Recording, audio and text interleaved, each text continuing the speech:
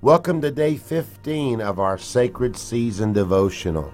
You are filled with purpose. Genesis 1:27 through 31. God created you as a gift to this world.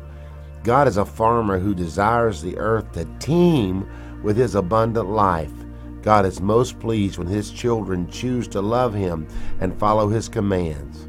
Isn't it fascinating that everything God associates with humanity is connected to seeds?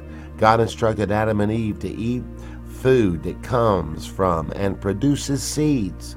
Seeds are tough and resilient, and they produce when handled with care. Everything a seed needs to yield a harvest is locked inside its coat or outer shell, waiting to be unlocked.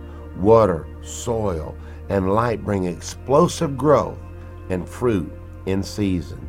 That's you. God has given you his love, forgiveness, and favor to accomplish much in this sacred season of divine purpose. Spend time basking in the sun of his presence in prayer, resting in the soil of obedience to his word, and shining his light by sharing testimonies of his goodness to those who need them. I always imagine if I were fruit, I would definitely be a crispy green apple. A harvest of people putting their faith in Jesus is closer than you think.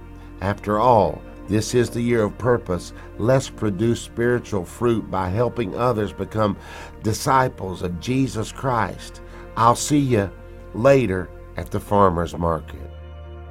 Let's pray together. Lord Jesus, thank you for having a divine order for this world, and not only for this world, but for my life. I'm so grateful that nothing in my life happens by accident. So Lord, I pray that from this moment forward, I will live my life to accomplish your purpose. I want to hear your direction for me. Lord, I want to willingly obey. Guide me to fruitful living.